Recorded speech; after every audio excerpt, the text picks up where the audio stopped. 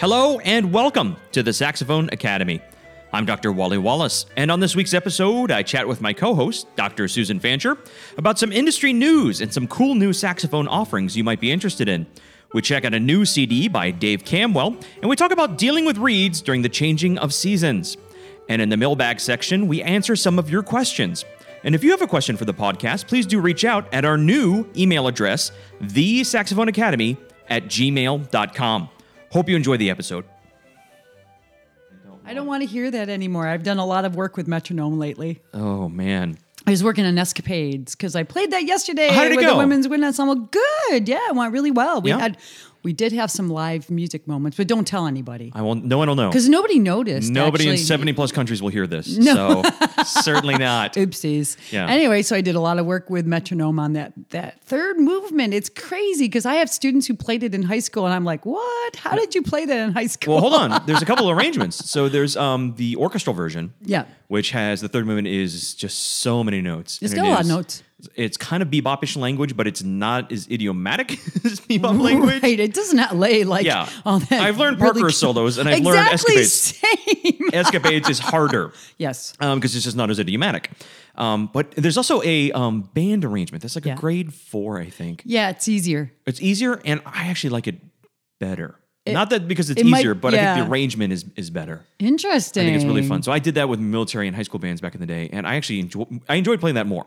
Cool. I mean, not that I don't like standing in front of an orchestra. Well, here's the thing. So Kelly Burke made an arrangement of it for wind quintet Yeah. with alto saxophone solo, and that's what I The- played the yesterday. WWE. And she said, "Hey, anybody who wants it, just let her know." Okay, Yeah. so she's why don't not holding it back. why don't you get a copy, and then we'll throw it on the website. There you go. So Yeah. it works great. It's a terrific arrangement, and of course, this group I play with is really top notch. So Yeah, there's no Is there a no recording of slackers it? in there. Should be a recording coming sometime soon from the concert. Okay. And we're going to play it again on November 3rd, I think it is, a Sunday on the Collage Chamber Music Series at UNCG. And that's November I think it's the 3rd. 3rd. All right. So Yeah. we'll put a link in the show notes. So if you were in Yeah. Central North Carolina, come hear Sue play. Well, yeah. It's going to be great. Escapades. That is going to be cool. It's fun. It's such a fun piece. I love it. No, I think it's. Yeah. I think it's. I get a lot of grief from the academics. I think it's the best saxophone concerto we have. Oh, I think it's terrific. And that second movement is so Beautiful. soulful. Oh, my Yeah. gosh. Yeah. Very melancholy. Love it. I love the Yeah. piece. So happy Yeah. fall, Sue. Happy fall. I'm looking out the window and there are some yellow leaves and falling leaves. It so is. raking season is upon us. Yeah. No, it's Sorry. raking, or in where I live, it's a beautiful day. It's crisp. Yeah. It's sunny. It's cool. And then everyone in a 100-mile radius says, let's fire up the leaf blowers. I know. And That's it's horrible. maddening. I'm sorry. I hate it. You know what? I actually go out with an old-fashioned rake because I'm No, well, going to think I'm weird. I actually enjoy yes, but not because of this. leaves. I like it too. It's good exercise. Yeah. It's kind of meditative if, Yeah. if you don't have fake arguments with people in your head while you're doing Yeah, it. well, and if you have kids, it's the best. You rake a pile and they just love it. And they It's get ticks, and it's great. Great. Oh, that. Yeah. Oh, well. No, I don't care. So because it's fall, we got some news to get to first, but in the studio portion, we have something to talk about that's kind of cool. But as a yeah. precursor, I wrote a poem about fall. Okay. I don't know why you're I laughing. didn't even know you were a poet, I am. Wally. I am. I shouldn't be laughing. No, I I am- understand you are a serious I and am a deeply serious thoughtful artist. guy. I paint. Actually, you are. I do photography, and I write poetry. So I wrote, Awesome. and I guess just the season feels brief here in North Carolina. So I made it a haiku. Yeah. So this Okay. is my haiku to fall. Yeah. Leaves changing color, falling slowly to the ground. Why my read so bad? You know, right? That's Fall by Wally Wallace. So we'll get to that. The changing of the season has made me think we need a good topic for dealing with changing seasons and reads. yeah. That'll be in the studio section. Okay. Yeah. Yep. But first, we have some news. It is a thing, though, the whole read Oh, my thing in gosh. the fall. I noticed that painfully yesterday because it was my first concert since the weather changed a week ago. Oof. Oh man, I bought a brand new box of reeds, and I was being really smug about breaking them in because we had an entire Yeah. episode about that. And I I have know. a video online about And doing it's it. a great routine. It breaking works them in, great. and then I I'm just had a so box good. of hard trash. So first, I figured Fail. we're starting to get some cool stuff coming this way from our community. Yay, and so I figured we could community. start with our basically community coffee table or corkboard, some news about what's going on with our community members that have sent in. Awesome. So this is a new Etude book by Sean Imboden. He's a listener, and he's written in a question before. Go, Said, Sean. hi, well, I hope you're well. I wanted to get in touch because I've written a new Etude book. It's called Standard Etudes Volume 1. It is essentially a collection of 10 solos that I have composed over changes to common standards. The primary goal of this book is to provide students with improvisation, a method to enhance their vocabulary and ability to play over changes. So the book is offered in B flat, E flat, and C, and bass clef. And you can get it in PDF or PDF plus physical copy. And he's also got some video demonstrations as well. This on is his great. website. And this is from listener and jazz saxophonist Sean Imboden. And I'll put a link in the show notes. Awesome. So, good I have a on you. question. Yes. You maybe don't know the answer. I bet I do. What level of difficulty are they? I say this is medium to medium advanced. So could a college level player Yes. who's not a music major kind of? Yes, absolutely. That would be And awesome. So advanced high school? Yeah, and it's there's in the ones I checked out and it's pretty hip. I was impressed. So I'll put a link Great. in there. So check it out from community member Sean Imboden and listener. So that makes me like him all the more. Of course. Next up from the community cork board, our water cooler, so to speak, listener Benjamin Crouch, who's a friend of we I both know know Ben, him. yeah. Ben has done a very cool arrangement of the Marcello Oboe Concerto. Transcription. There's, I think, maybe a There couple is floating one, around yeah. there. He did his own, and he's a very smart guy. Yeah. And he's offering it to the community for free. No way. Yeah. So he wanted listeners to know. I'm going to put a link in the show notes to a PDF and also a just a SoundCloud recording of him doing it live in his church. Oh, it's such a beautiful piece. Really beautiful. I've never played it. I've only played through it, but I've never performed It's it. really beautiful. And so I now you know. can, so for the listeners of this podcast, you can get the free, Go get at it least for the free. first movement. I think Yeah. he's offered the second and third too, because he's a good dude. So from our community, Sean's is, I think you purchased through his website. Ben is offering a Marcello transcription for free. Wow, Which that's a deal. Sucker! He should have made some serious cash. On that. I'm Well, kidding, yeah. See, kidding. this is the reward you get for listening to this amazing podcast. Yeah. I think, and we grow as people. Yes. Maybe. I don't know. So that's the community news. So if you have community news, something you're working on or something you're proud of, yeah. please do share it with us. And if we have time and if we find it mildly interesting and it doesn't compete with what we're doing, we'll share it with listeners. You're so funny. Other cool news. What do we got here, Wally? We got here, there's a new mouthpiece that I think you may have told me about. Yeah, I heard about this. Okay, so what did Yeah. you hear? Well, I heard that it's expensive. So this is a classical Yes, a saxophone classical mouthpiece. Donald Cinta, right? Wait, What? what are you talking about? What are you talking about? No. Are we talking about two different things? Maybe. Okay. So, first of all, this is a classical mouthpiece. It is a Claude DeLong Oh, the Claude DeLong saxophone one. mouthpiece. That's right. Yeah. So, okay. before the jazz tuners, jazz people start fast forwarding, I think every saxophonist should own one good concert saxophone mouthpiece because Yeah. you never know when you're going to get a call for the local symphony. Yeah. Or if one day you want to start teaching students, one of your students will want to make all state or all district band. You know, it just, You if need to nothing else, know. for making Yeah. money and teaching and playing the occasional pop Just so gigs. you know, I mean, yeah. Yeah, I'm not saying this is the one, and there's a lot of reasons why this may not be the one. Right. But I think all jazz players should own one good classical mouthpiece, and vice versa.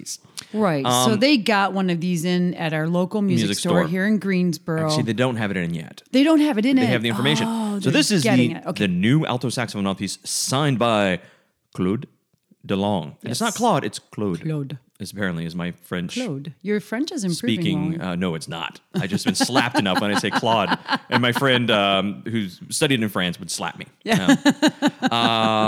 The pioneering bi-material mouthpiece, with its unique acoustic and sound properties, testifies to Henri Selmer's Paris ever-growing desire to improve its products. Designed in close collaboration with Claude DeLong, this mouthpiece perfectly reflects his personality. I don't know what that means. A remarkable demonstration of our expertise, the Claude DeLong mouthpiece emphasizes the importance of creativity in the search of sonic perfection while continuing to reinforce the long Henri Selmer Paris tradition. That's marketing speak for I'll tell ya. nothing. It means nothing. The metal ring, characteristic of Adolphe Sax's first mouthpiece, and its cutaway design testify to a lot of things testifying here. It's a privileged relationship between tradition and the latest advances of the concept family. So this is in the Selmer concept family of mouthpieces. Right. Now this is where it's interesting. The gold-plated metal ring lines the entire bore, It allows for a denser, fuller sound with increased projection. The acoustic performance of this new alto mouthpiece, signed Claude DeLong, will charm saxophone players and audience members alike. It's a round chamber, tip opening of 1.655 millimeters, table length of 24 millimeters. Being that we're in America land, we don't measure that way, so I don't even know what that means. It's fairly close. Tip opening, I imagine. So it's metal in the inside and then plastic and a soft, around it. chewy outside. So yeah. So it looks like the concept mouthpiece, the Selmer concept. Only there's a ring around it, beautiful that is gold, and it lines the inside. Yeah. So and it says it's gold. So I assume they mean it's gold, like the precious metal. Well, no wonder. Yeah. So price here's tag. So the retail price Sit down. is $500. Now, yeah. no one should pay retail price. Right. The minimum advertised price, which is what Selmer says, anyone selling online, your woodwind, brasswind, the Right. minimum you're allowed to offer it online, which means you should be able to get it for close to that, is $325, Okay. which is still, That's a lot of money. yeah. But I was looking at metal jazz mouthpieces the other day online for a student who's looking Mm-hmm. at jazz mouthpieces, and they're 200 and something. A lot of them, not all of them. Oh, there's plenty there in the 300 to 500 range. Yeah, that's not an unusual price on a mouthpiece. Yeah, as it turns out. Here's my, not issue, but my kind of curiosity with this. It's metal at the shank, which is good because it won't crack. Right. And that's an issue you come into with old vintage mouthpieces like my Tonalin. Right. The tonalin is a problem with it. Yeah, they start to crack at the shanks. A lot of people put a metal band. I've so never had a hard rubber crack. No. Unless I dropped it from a serious distance, Well, I haven't either. right. Yeah. Yeah. No, I agree. yeah. So I don't know what the metal band on the back is for, other than it looks beautiful. Yeah. Lining the bore. So for me, it kind of misses, and we haven't tried it. Full disclosure, we have not tried this yet. We need But to. I am skeptical because one of the big benefits of metal is that the facing and the tip rails and opening don't change that much because metal is Right. obviously more durable than hard, Right. soft. Well, the soft rubber, Right. it's not soft rubber, it's hard rubber, but it's way softer than metal. Right. Which it'll chip, change, warp much more easily than metal. Right. So the most delicate portion is still hard rubber, Yeah. but the interior is metal. And here's what I don't love. One of my least favorite things about metal mouthpieces is the condensation buildup Exactly in the what I was metal thinking. bore. Yeah.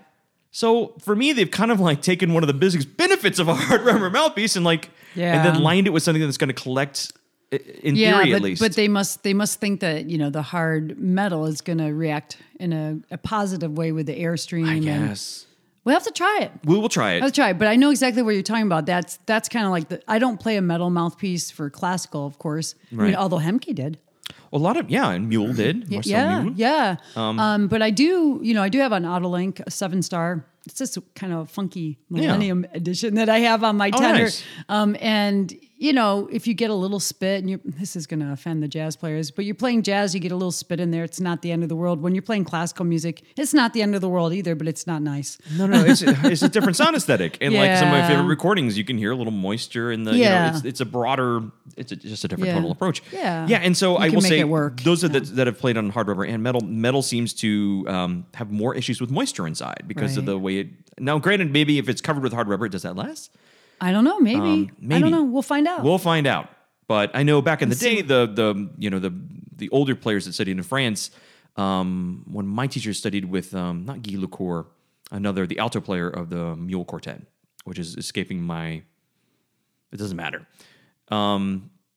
Can't remember his Yeah, I name. can't either. But anyway, he was saying that a lot of the French players that played on these metal classical mouthpieces would actually spray the inside with cooking spray. To make it more slippery so the moisture Whoa. wouldn't stick inside as quickly. It would blow through more easily. So, I don't know. We'll find out. So if you have $500 to spare, check it out. Or, Yeah. if your local store gets it in, you want to Yeah. try it. I mean, we'll try it for you. I mean, see what we think. We That will, doesn't absolutely. mean that And it Dave, means the our same. local retailer, is trying to get us one. Yeah, he's the best. Yeah, and so you should be able to get one for around $325. So that is expensive, gold-plated. It sure looks beautiful. I will say. I mean, I'll put a wow. link in the show notes to the ad copy from Selmer. It looks like the most beautiful classic mouthpiece I've ever the seen. thing with even $350 or something like that, if you really love the sound and the response, and you feel like it's worth the money. These things last a long time, assuming They you don't do. drop them or something like Yeah. that. So I mean, I'm just would be embarrassed to tell you how long I've been playing on my current mouthpiece. I wouldn't. Yeah, I know. It's been a long time. I looked at it the other day. I should actually probably wash it. Oh, we'll edit that out. No problem. Anyway, So- that's kind of we spend money on our stuff all We do. the time. Oh, I know. So Yeah. just ask your wife. I make fun of it. I don't know. Something about with the hard rubber tip rails that when it gets north of $200, I start to go like, Right. But like I say, we played it. I know lots of players that play their mouthpieces for decades. Yeah, 10 plus years. So if you average that out, that's pretty cheap per Yeah, year. it is. I still want to make fun of it because that's You just spend a lot more money on reeds if you think yeah. about that. Making fun of price is just who I am. So don't take that from me. I wish all the stuff was cheaper. Yeah, me too. Speaking of cheaper and spending money on reeds, in the studio this week, I want to talk a little bit about Oh my gosh. Yeah. reeds. I saw a post on, and I think I saw the post from Alex Singleton, who's a listener and saxophonist. I believe he teaches at, I forgot, somewhere college in Tennessee, I believe. All right. He posted a picture of a reed that was warped. And I think partially just, is joking. Of course, then you can't post anything in jest anymore when people chime in, what you need to do is this. Yeah. And you're like, I wasn't saying, I was just posting just a funny, having fun, just having geez. fun. I don't need you to tell me what to do, Larry. But anyway, it was a picture. And so it got me thinking, and I was thinking like, I'm glad I don't have the problem. Went into the practice room and my box of reeds was just, it all went up. Oh yeah. The changing of the weather, Yeah, I mean, 5 days ago, I was playing through my reeds thinking, this is awesome. My reeds are sounding good. I know I should have knocked on wood right away. And then the weather changed here. And like 2 days ago, I went through the reeds and threw away about half of them because they just wouldn't play. Like you'd play for 30 seconds and then they would just stop, like not responding at all, which I don't accept that in a reed at my stage of the game. It's like, no, come on. I know that I'm not doing anything that weird. I look at my horn. Is my horn leaking? What's going on here? So, and I started some fresh reeds, but you can't play on a brand new reed for a concert, or at least I can't. That's not how I roll. So it was a little slim pickings yesterday for reeds, but I found some that worked okay. But yeah, they like overnight they went from yay to ooh. Yeah. So here's and so someone in the comments obviously said, "Well, have you done?" And it was actually Daniel Goff, I believe, of the Army Field Band. Yeah, I've met him. Very nice fellow. Very nice fellow. Great player. Yeah. Great player. Very nice fellow. And he said, "We'll do the pop test." And so I made a joke about paternity tests. If you are not the father, but the pop test. And I know there's lots of people out there that aren't familiar with it or don't know what it is. Yeah. There's some demonstration videos. I'll put one in the show notes. But do you do the pop test? Not very often, but I know what it is. So the pop test is a good way to see is, say you're trying out some reeds and something on a reed just feels like or you feel like something is horribly wrong. Right. And now players of our experience, we can tell if it's the reed or mechanical issue. We're going to assume at this point it's not us. Right. Because, like I said, I can't. we're there. I can't change a car tire, but I know how to play the saxophone at this point in my life. Exactly. I have to be an utter moron not to, given the number of hours I spend on it. Exactly. So, but for a lot of players that may be wondering, is it the reed? You can do what's called the pop test. Yeah. And it's what is it testing, Sue? Oh, it's testing to see if the reed is sealing on the mouthpiece. And what do you mean by sealing? That when it closes up, the rails of the mouthpiece and the sides of the reed really properly. Make full contact between the tip rail contact. and the side rails. So yeah, as the reed plays, it seals and opens. It should create an airtight seal in its closed position. Yeah.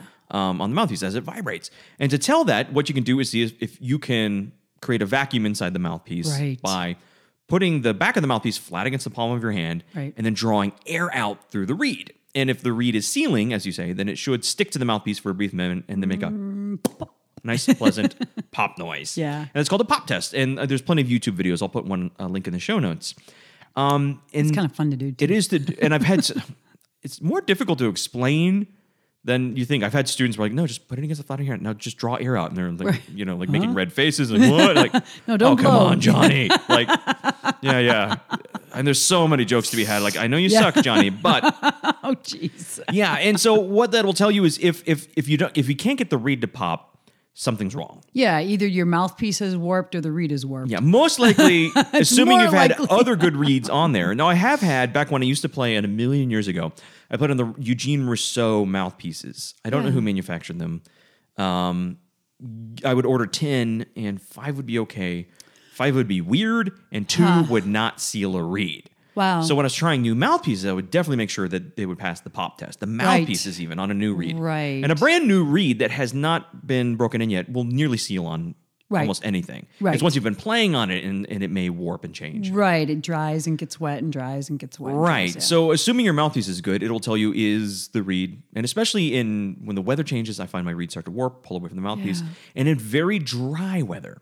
Yeah. So if the furnace kicks on a lot and you're getting a lot of heat, I find reeds may start to fail the pop test as they warp more quickly as they get and wet this and is dry out. this is even if you're keeping them on a good case. Oh, In absolutely. a good case, Yeah. flat. It's Which is still- why I'm not that persnickety about storage of my reeds in some special, because once you play on it, you soak it, you play for half an hour, you rest for 8 measures, and if you're in a very heated environment with a furnace, or you're in a very desert climate, it's going to warp anyway. Right. It's going to get soaked with your saliva, and then it's Right. going to dry out during your rests. And so, what are some fixes? Do you work on reeds at all? I used to, but I don't anymore. I used to have a knife and try to, shave off little bits to get them to respond better so I could use more of the reeds in the box.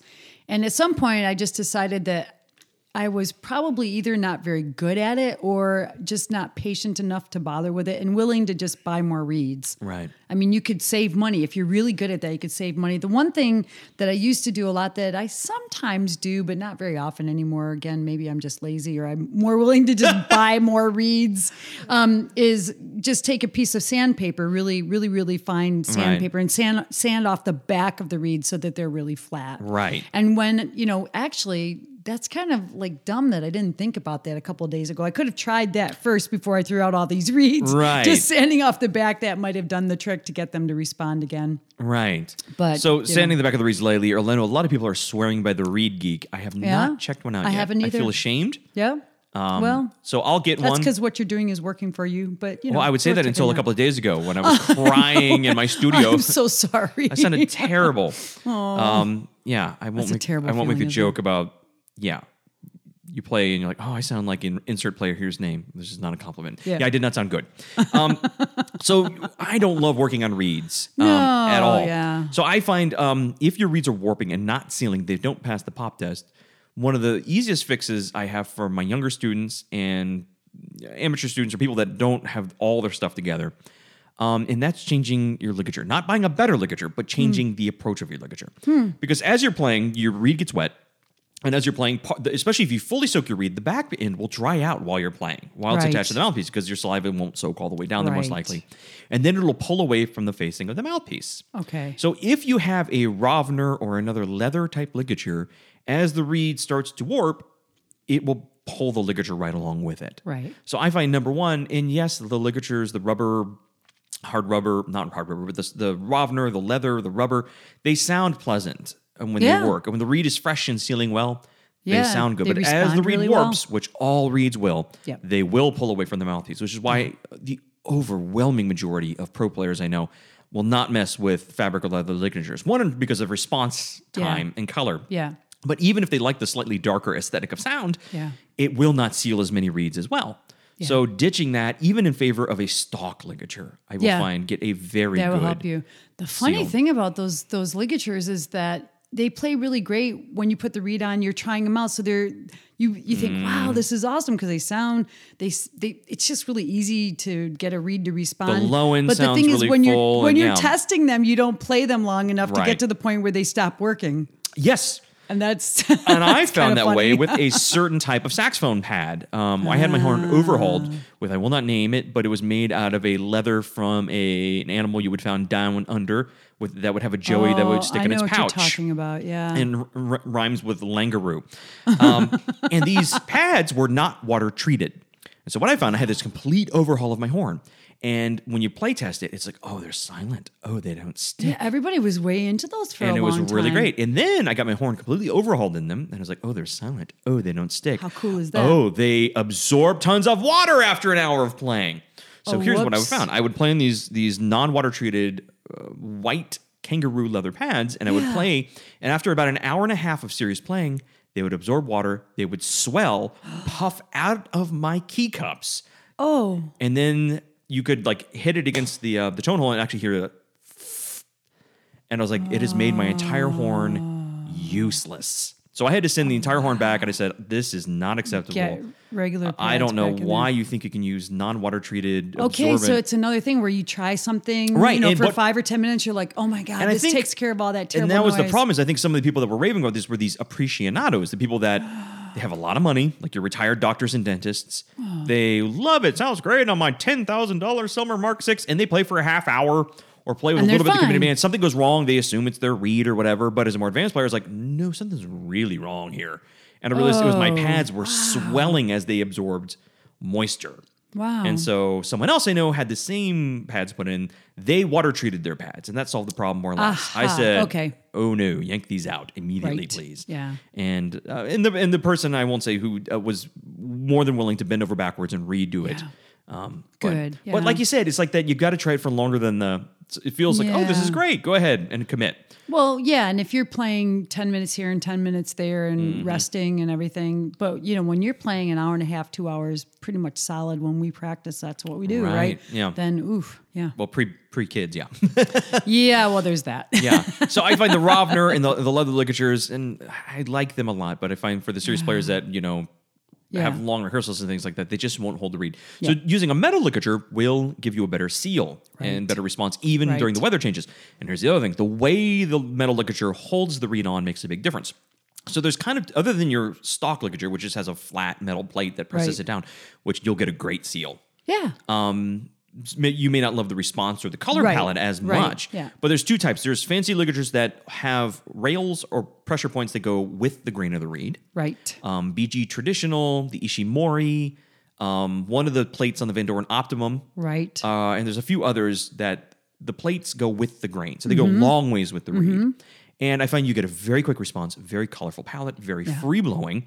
I find they don't seal the reeds as well because the sides of the reeds can pull up a little bit. Right. And you really have to crank it down to get a good seal. And I've broken Right. some And you BG can traditional break 'em. ligatures Yep. You can break 'em. at the weld point. I'm not blaming the BGs. I think they're very good ligatures. Yeah. But I have, in trying to get a good seal, the metal stretches. Yeah.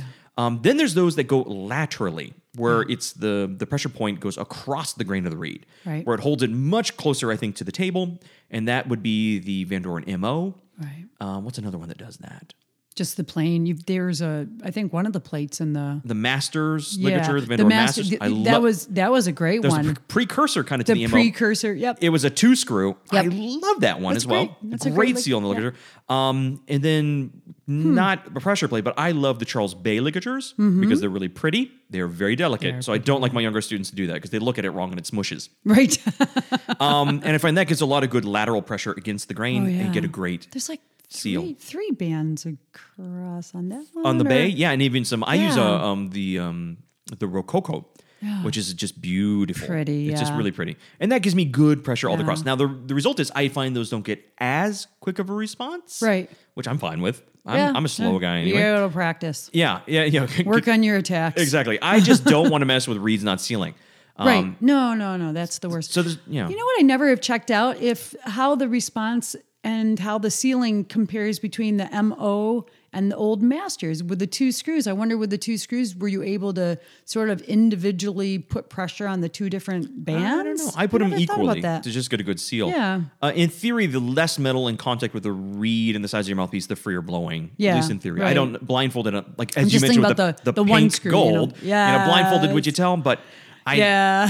I will say the MO is, I think, a very good compromise between response, color, and a good seal. Yeah, I just think it's a great ligature. Yeah, and I don't use it because I like really pretty ligatures. So I use the Bay just because for aesthetic but that's reasons. okay. That's I mean, basically the yeah. ligature has to hold the reed. Yeah, but on the mouthpiece. if goodness forbid my horn were stolen and they took everything, I had to go quick get something before a concert or recording session.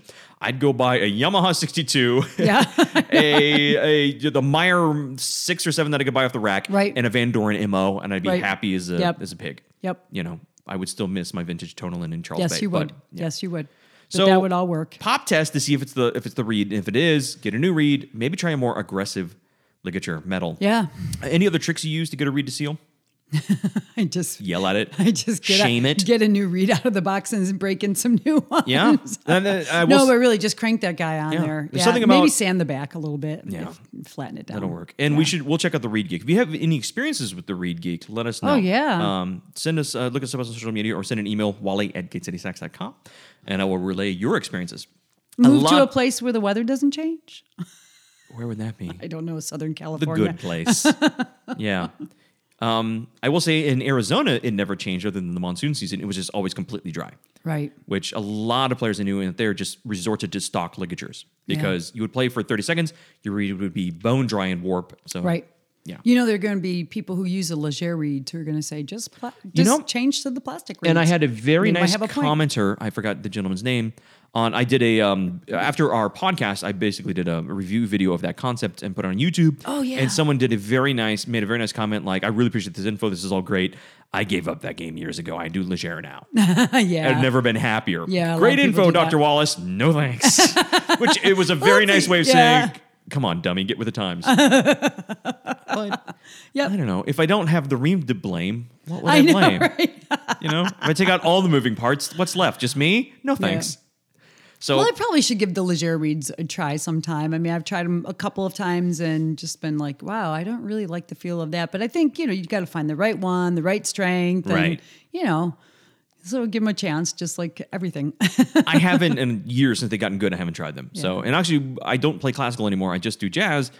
So now I didn't really, the couple people, the early adopters of classical, they were raving about them, but I'd hear them play and I'd be like, I can tell.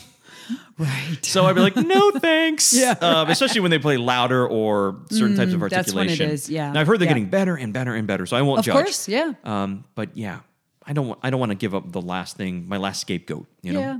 So I don't know. I sort of have this like ritual and routine I use with my cane reeds, and it's sort of part of my Yeah. practice routine. I know. just it's I don't like know. it's like the Japanese tea ceremony, but with more cussing. Yeah, The reed exactly. ceremony. A garbage can right there. Oh my God, Nope, I've that been one's starting no to make a good. short film, The Reed Ceremony. Let me get in touch with my Mechanical Eye Films, my filmmakers, to see if they'll have no idea what I'm talking about, Right. but like guys had this really funny idea for a short film. Yeah, right. You'll need whatever that beeping noise is for the cursing. So try lightning sand in your reeds, get a better ligature, and the pop test, kids, Yep. to find out, are you the father of that reed? Yes, exactly. So we have a new recording that came in. I just got an Yeah. email and a fresh off the press from our friend Dave Camwell. Dave Camwell. He's got a new CD. What's it called, Sue? It's called Second Wind. Yes, because he's like us, getting a little older. I guess that's what it is. I It was is. like, why do you call it at that? our age, sometimes you get tired. You think, I don't got any playing left in me, and then you get your. I'm kidding. That's not what it is. The title of this recording, "Second Wind," comes from moving from Iowa to Alabama in the summer of 2017. To be surrounded by such talented and inspiring people has been rejuvenating. So he's Nice. had a life change. Yeah. He went from Iowa to Alabama. Yeah. That is a change. Yeah, and he's Canadian, so I know. wow, right? It's a fish out of poutine. I don't know. So no, I call him our Alabama Moose. Yeah, So Dave's he's got good guy, there's he's a a good player. brand new CD. All sorts of good stuff on this. There's modern works. There are. There's old works. There are. There's medium works. Yes. And there's also a lot of cool guest artists, including Including Inara Zandman on piano. no one knows. No one knows who that is. No, I got to be on this CD. Yes, and you played on two different pieces. Well, let's see. There's a Vivaldi concerto for two saxophones and piano, and two different Bach movements that are both for two saxophones and piano. And you did these Dave with- asked me to play. yeah, and they are Yay. beautiful. Let's take a listen. They are really beautiful.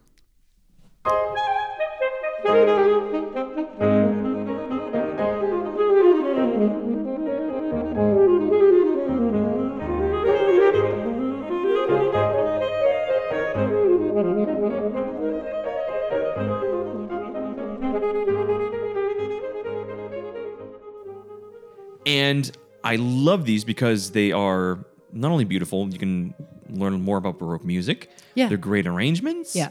And I like that they're arranged in a way to be musical, not to show off, look how high I can play. Oh, yeah. Because there's people that will do a transcription on the soprano saxophone for the sole purpose of circular breathing in the altissimo. because that's the original key. I don't care. I don't care. Well, Bach wrote it in the key of E. Well, he didn't write it for the saxophone, Johnny, so let's make it musical. So oh my gosh. And this, the Presto, the Bach 1006 BWV, I always want to say BMW. Yeah. It's like you just can't help but have a huge smile on your face when you get done with that thing. It's just That's the great arrangement music. that's was originally for Well, it was originally, a violin solo, and then Schumann actually made a piano accompaniment for it. Then Dave took it and made a 2 saxophone and piano arrangement of it using Schumann's piano part. It's like playing the game Telephone with music. Yeah, but it's so fun. I think he did. I know it's for 2 altos, but I think you can play it. I think he moved the piano part so you can also play it with 2 B-flat saxophones. But I know he did that with the Vivaldi. I can't remember. I if he love did with that the about Bachs. what Dave does is I can't help but think like he has the students in mind. Like 'cause this isn't something that you have to be in a doctoral program somewhere to tackle. It's beautiful music. It's a good arrangement, and it's also in a key, and it's idiomatic, and it's not just to preserve. Yeah, well, and I can tell you, they're hard to play and play well. Oh, sure. Because, I mean, Bach and Vivaldi, like, if you think about that music and if you've listened to that music, there's a certain perfection to how you want to hear it played, tuning and tone and clean.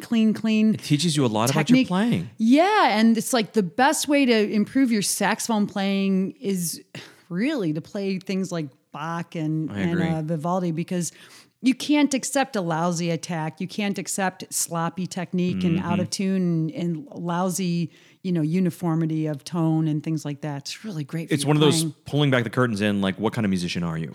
Exactly. You might be able to do all kinds of crazy tricks. Your multiphonic screechimo is really hip, Larry, but can you carry the slow melody line in the second movement of the Vivaldi? I feel the same way about just playing truly bebop standards. Is kind of the same thing with jazz. Are you a jazz player? Yeah. Well, no, man, I can play. Yes, you can do the modal screeching-o and sequence modal things. Like, anyone can do that. And you see a lot of, like, double reeds and other classical players. I play jazz. Like, well, but can you blow over How High the Moon or, ornithology with good bop language? Yikes, yeah. And that's kind of the tell, like, what kind of, it's those kind of crucible tests and your ability to play, and you and Dave play it beautifully. Well, thank you so much. It's a really lovely recording to listen to. I have to tell you, if I didn't know which part I was playing, I don't think I would be able to tell just the second part. The sound.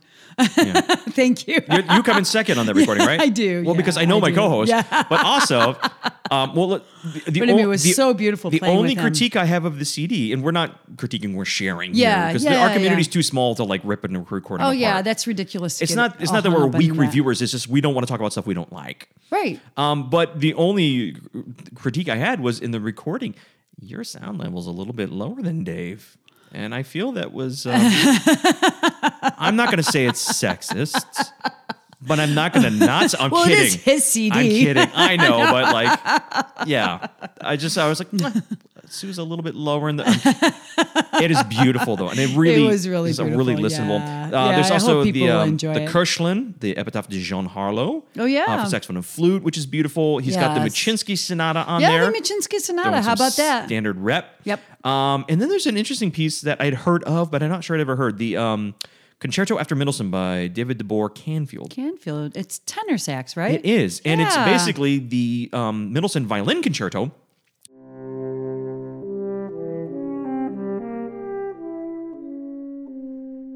But rearranged, but not a transcription, not even close. But it's motives and melodies from that piece with tenor saxophone and wind ensemble. Yeah, and that was really pretty. And the I guess it's the wind ensemble is the Alberta Winds in Calgary. Yeah. They sound beautiful. Yeah, a really bravo to them.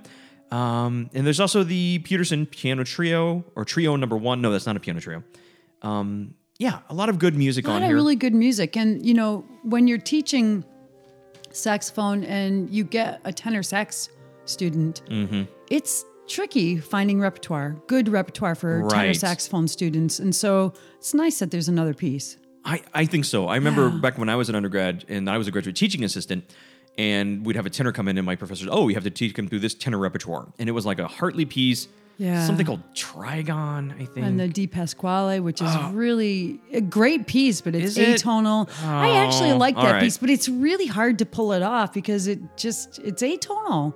It's really dissonant. And so that's not a good piece for students. They don't want to play that. What's you that know. one that goes?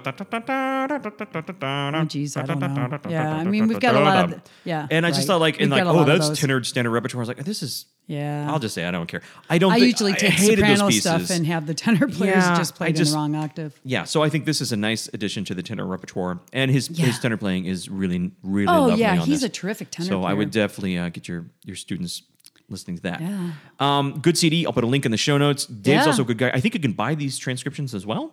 The Yes, Bach I and think the Vivaldi. they're published by, I think we say Jeannet. Looks like Jeannie. Jane. He's in Alabama, so it's Jane music. Okay. I So- would like to say Jeannet. I'll put a link in the show notes and you can pronounce it however However it you tickles want. your fancy. That's right. So check out that CD. Dave Campbell, good guy, great playing. Yeah. And the book club, Saxophone Book Club. Yes, the do we- Saxophone Book Club. What do we Ooh. got this week? Well, we read The Devil's Horn by Michael Siegel. Siegel, an Yeah. amateur saxophonist and percussionist, according to his He Macmillan percussionist. Press. Oh, that's right. Yeah, he did a little drumming in this too. Yeah. Yeah. Really interesting book, very well written. And it's just like you were saying at the last show, you were saying, well, so often you read a historical book and it's very dry and boring and you can't get through a paragraph without having to reread. This is very readable. It's good writing. It's really good writing and it's interesting. It's interesting. And, he focuses mostly on jazz and, popular styles of music. And he does tend to focus on things that sort of back up his premise, the Devil's Horn.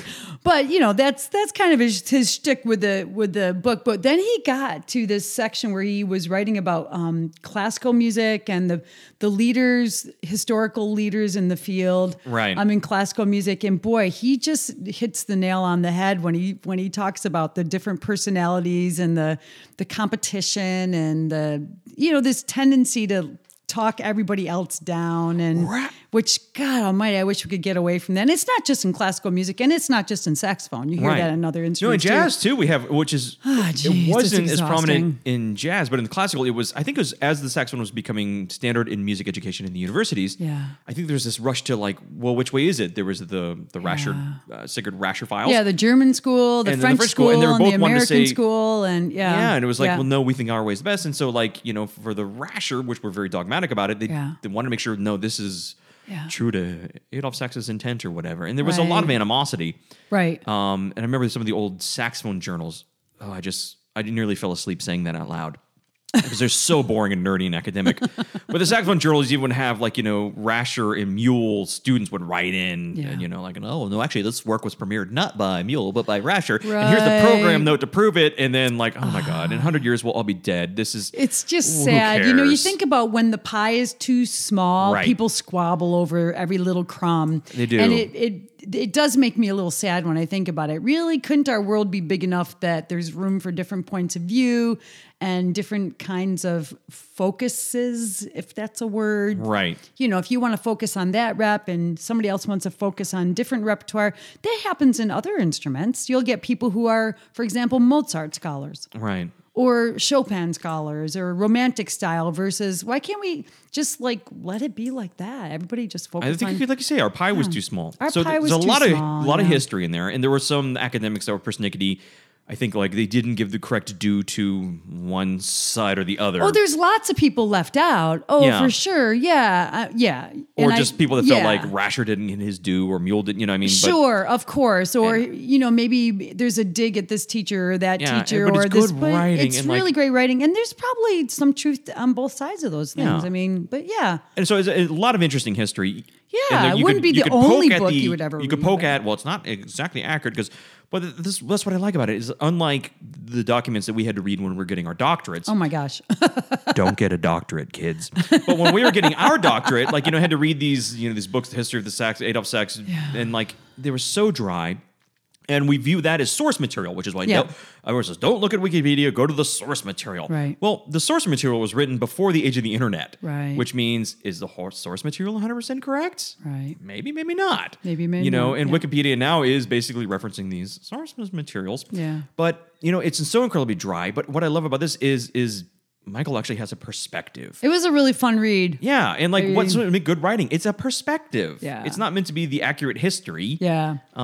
So while I was reading it, Wally, I sort of just jotted down names, and it was fun of really, all these saxophonists, and he sort of, I can't remember, exactly how the lineage is, but he sort of traces lineages in the jazz world, these tenor saxophonists and these alto saxophonists. It was really fun and very entertaining, and who influenced who, and I know. it was really cool. And I made notes because I thought, I want to go listen to more of that person's playing. Oh wait, I know about that person's playing, but I should check that out. And so I scribbled all these notes, and it was just really fun. And also he talked about a sonata by Gunther Schuller that was written for Ken Radnowski, and I'm like, a sonata by Gunther Schuller?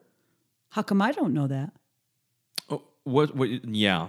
Do you know that? That was the one that It's was like a crossover piece, right? Yeah, it was a commission consortium.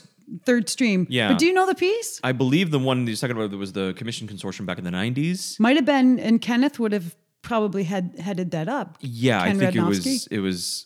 So, I mean, there were some pieces I'd like, whoa, I need to check that out. And I don't also think many mentioned, saxophonists, I think a lot of saxophonists were really disappointed when they got that piece. Yeah, well, they said that about the Harbison piece, Yeah. too. People were disappointed because, it was kind of Latin jazz-ish. And When I he was like, quoted well, the why Bill is that a Cosby bad thing? song in the middle. Well, okay. Yeah. Well, I'll shut I'm up, but I gonna- hate that piece. Okay, well, I'm going to check it out Yeah. and see. And then, if you hate it, then it's probably bad. But No, then, I'm persnickety. But Carl Florio, of course, wrote a beautiful saxophone quartet. That's one of the first American saxophone quartets. It's beautiful. But then, so in this book, this guy, Michael Siegel, points out that Florio wrote a quintet for saxophone quartet with piano.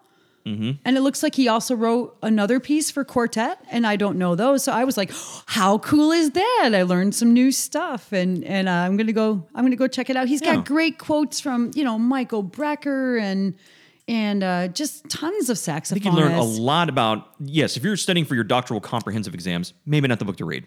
Read it for fun, But, on the yeah, side but of if you all wanna that learn- serious stuff that's so hard If you're to getting read. into the saxophone as a hobby, you want to learn more about the players, the history, yeah. I think it's an excellent book, and it's really an easy read. Not I easy, thought but I mean, it's fun read.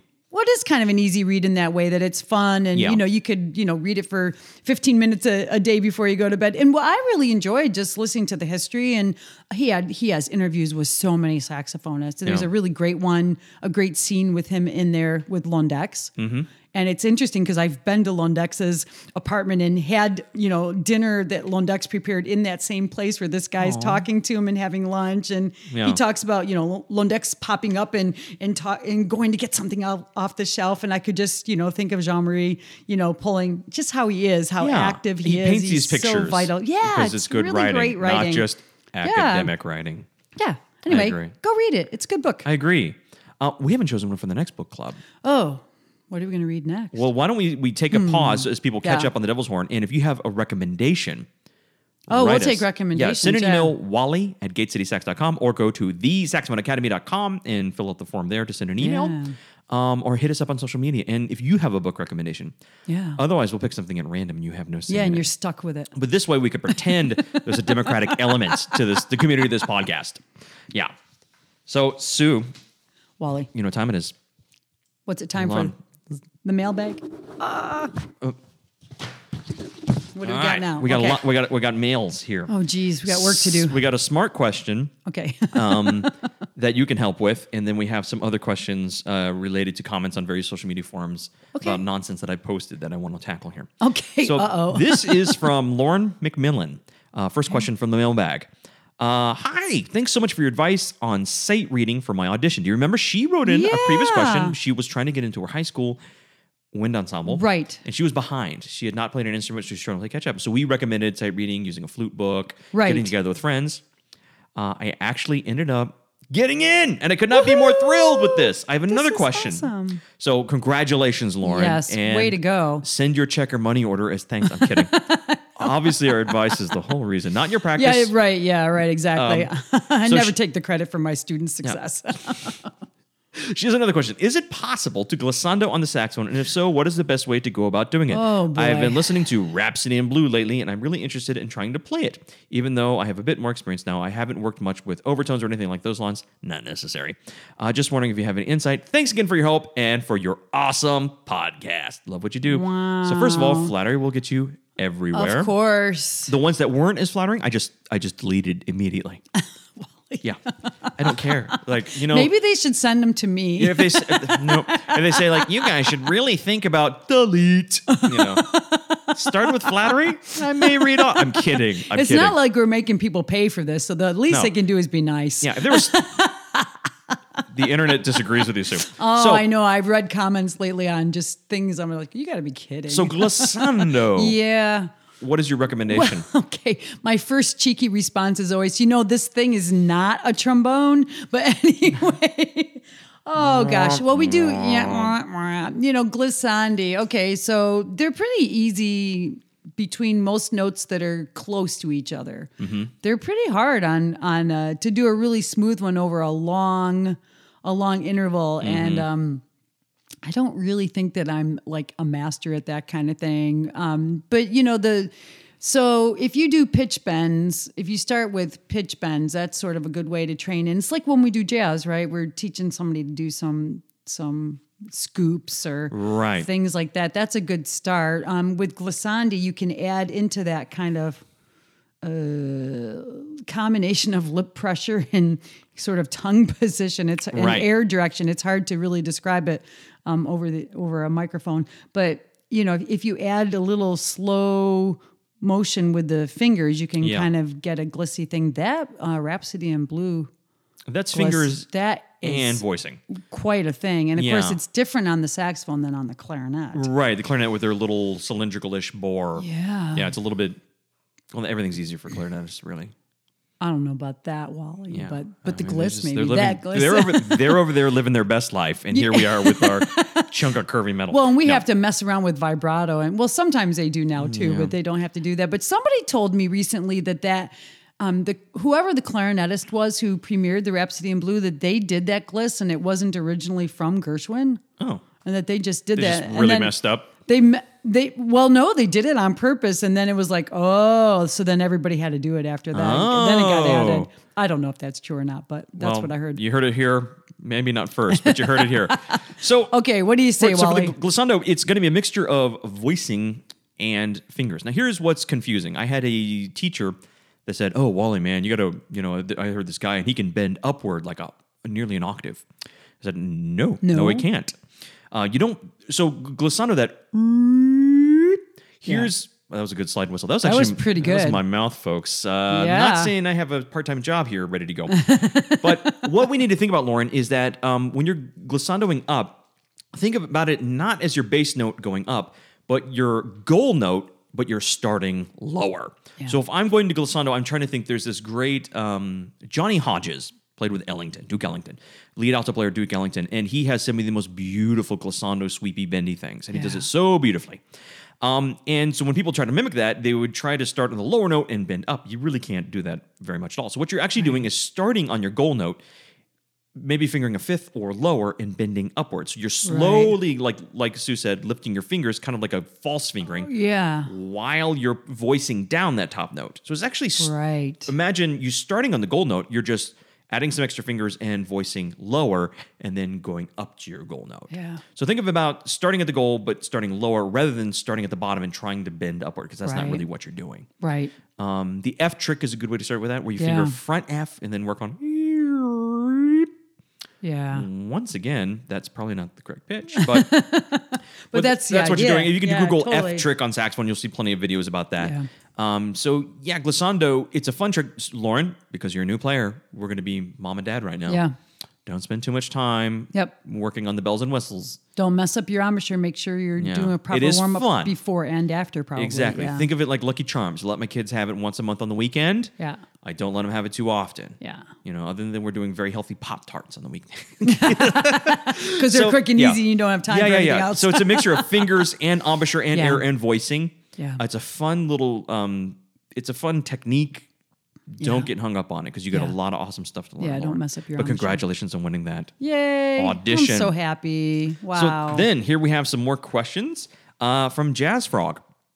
And this was a question relating to, remember when we talked about the bell rings from Peak Performance Oh, yeah, Woodwinds? right. I did a video demonstrating that, which was very serious. And he wrote, what is the app you're using when I was tuning those? Because I have a video of me showing how they work with the app and showing their different intonation. Wow. Because I need a job, apparently, because I have too much time on my hands to do this sort of stuff. But I don't want a job. The app is called ClearTune. Okay. I only use it when I'm showing in silly, ridiculous instructional videos. I don't use it in my studio. Number one, because I don't use a visual tuner. Right. I like using drones or reference pitches, Got it. which it will do. But number two, I don't want my phone anywhere the heck near me when I'm practicing. Right. Yep. So it is It's called too ClearTune. distracting. But Yep. Jazz Frog, put your phone away when you're practicing. Yeah. Use a reference pitch. Sit down to a piano or a Yeah. keyboard. I think is much more. And we've talked about that in the You know last. what? Yeah, that's a great idea. I'm working with a student who plays in tune, but it doesn't sound in tune.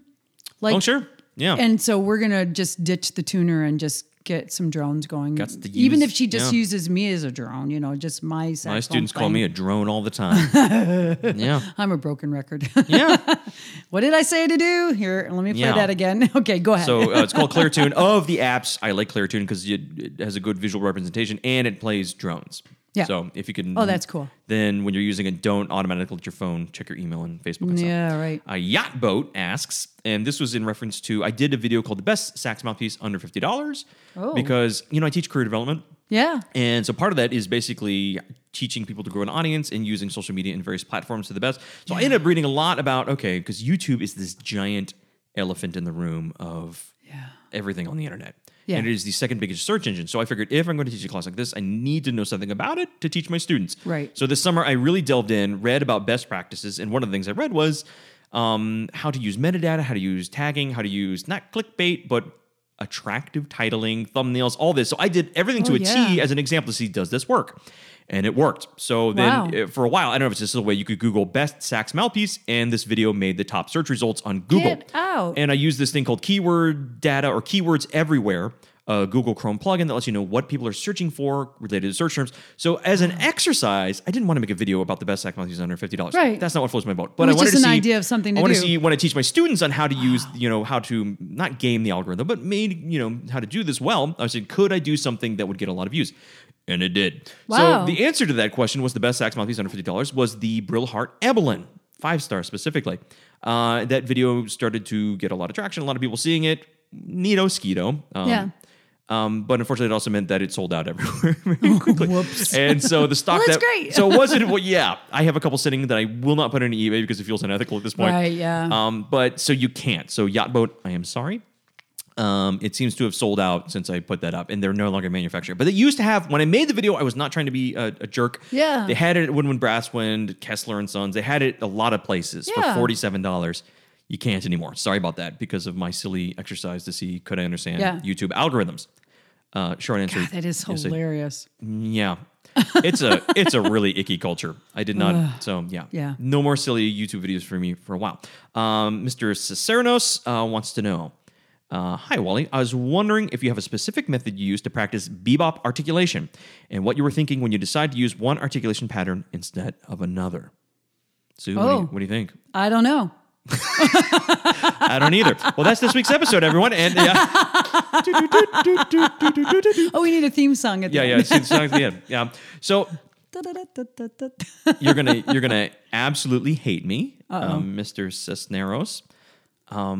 There's no short answer. Now you can learn to practice tonguing in a quasi bop articulation pattern. At slower tempos, it's just tongue in the sort of the opposite. Do da hoo da hoo da hoo da hoo da hoo da all hoo da. those boring knee house exercises that actually work really well. So in the beginning, young students learning jazz, the worst thing you could do is what people do incorrectly in jazz. Well, here's what swing is.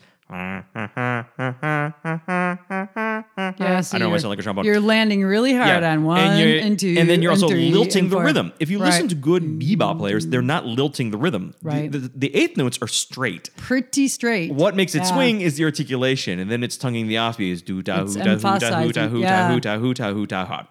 And then at faster tempos, it's sometimes if you're going to just practice a pattern, which is not good enough to just do that, you would tongue one slower through. Do da da da. I can't even do it on my tongue. I know what you mean. Yeah. But then the long answer and the correct answer is transcription. If you're learning a language, you can't say, well, where should I add inflection to a because what you're doing is adding inflection to vocabulary. And you can't tell someone, so when you're asking a question, add a slight uptick to the third syllable of the second to last word, letting people know that you're in the interrogative voice. Right. You would sound like a robot. You sound like Mark Zuckerberg in his congressional testimony. You'll look it's just bizarre. There's no short answer other than learning the language via transcription. It's like learning a foreign language. You have to listen to native speakers and just copy. That's how babies learn. Yeah. Exactly. That's how they learn a language. Yeah. I cannot consciously think of how I'm going to do it. It just has to be learning the language. So is there a good, easy, I don't want to put you on the spot, but is Please there do. a good, easy, I'll make up an answer. Like a bebop tune or solo that would be a good one to start with? Maybe just the head of a tune that would be a good suggestion. So it's not so fast so they can get it. To start to learn and learning Charlie Parker tunes, because it all started with Parker and Gillespie, the bop language. And there were great jazz players before that. Of course. But everything since Parker and Gillespie has been informed by this bop articulation. Yeah. I think many modern players have thrown too much of it out, and now they've gone into academic la la land. Yeah. But learning Parker or Gillespie heads, like you said, just just transcribing the heads. Yeah, because the solos are tough. And maybe the trumpet ones are easier for saxophone than the saxophone ones. Could you do that? Would the articulation be They're going to be very or? well, those heads, I mean, they're largely played in unison, so it's not even going to matter. Don't start with Donna Lee. That one's tough. Oh, no. Start with, I think, if you want to learn good bop articulation and inflection, and do not read it out of the omnibook. No. Learn it by ear. I think Yardbird Suite. Oh, yeah, that would be good when it's not too many notes. Yeah, that's a good starting place. Orn Anthology is a little faster, but any of these Parker heads, and if you like it, and the other thing I have is, if you don't love it, there's no point in transcribing it. Yeah. If you're not in love with the music, then it's just going to be a huge headache and a lot of not fun time. Right, and pick a couple tunes you like because there are so many. Right, and then learn it off the record and make sure you can't tell the difference between you and them. And they're available everywhere. You can get them on YouTube for free, Spotify, iTunes. Yeah. Buy it. It would be nice if you'd buy it, but if and you don't want to buy it, I think you that don't learning have the to. heads by ear. Yeah. And when I say transcribe, I mean learning by ear, not writing down literally, Right. which would transcribe literally means that. But Right. yeah, I think that's a great recommendation. So to Yeah. answer your question, I'm really sorry. There's no. There's very often not a shortcut, And right? there's no way I could when I'm improvising bop language. There's no way I could consciously think what my pattern is. Right. I'm speaking just like I'm not thinking about what voice I'm using plural subjunctive. Right, Like, no. you can't think about it. You No. just have to, just like Sue said, it's a Yeah. foreign You're language. playing by ear. Yeah. Yeah. And you can get a translation app. You could learn sentences and phrases. It's not the same. Yeah. So if you're thinking about the pattern you're using, you're already kind of not in a good place. Right. So transcription. Yep. So Copy. he's throwing something in his speaker right now. That's not what I asked. Sorry. No, that's what he asked. Yeah. All right. So Wow. fall is here. Fall is I'm here. excited. A lot of Yeah. good stuff. So if you there's a couple more questions I'll get to you, and then we can hit the next week. I think they just came in that I haven't had a chance to print off. But if you have a question for the podcast, reach out. You can email me, wally@gatecitysax.com, or hit us up on social media. And in the meantime, Sue, happy practicing. You too, Wally. Bye, Have everyone. a great day.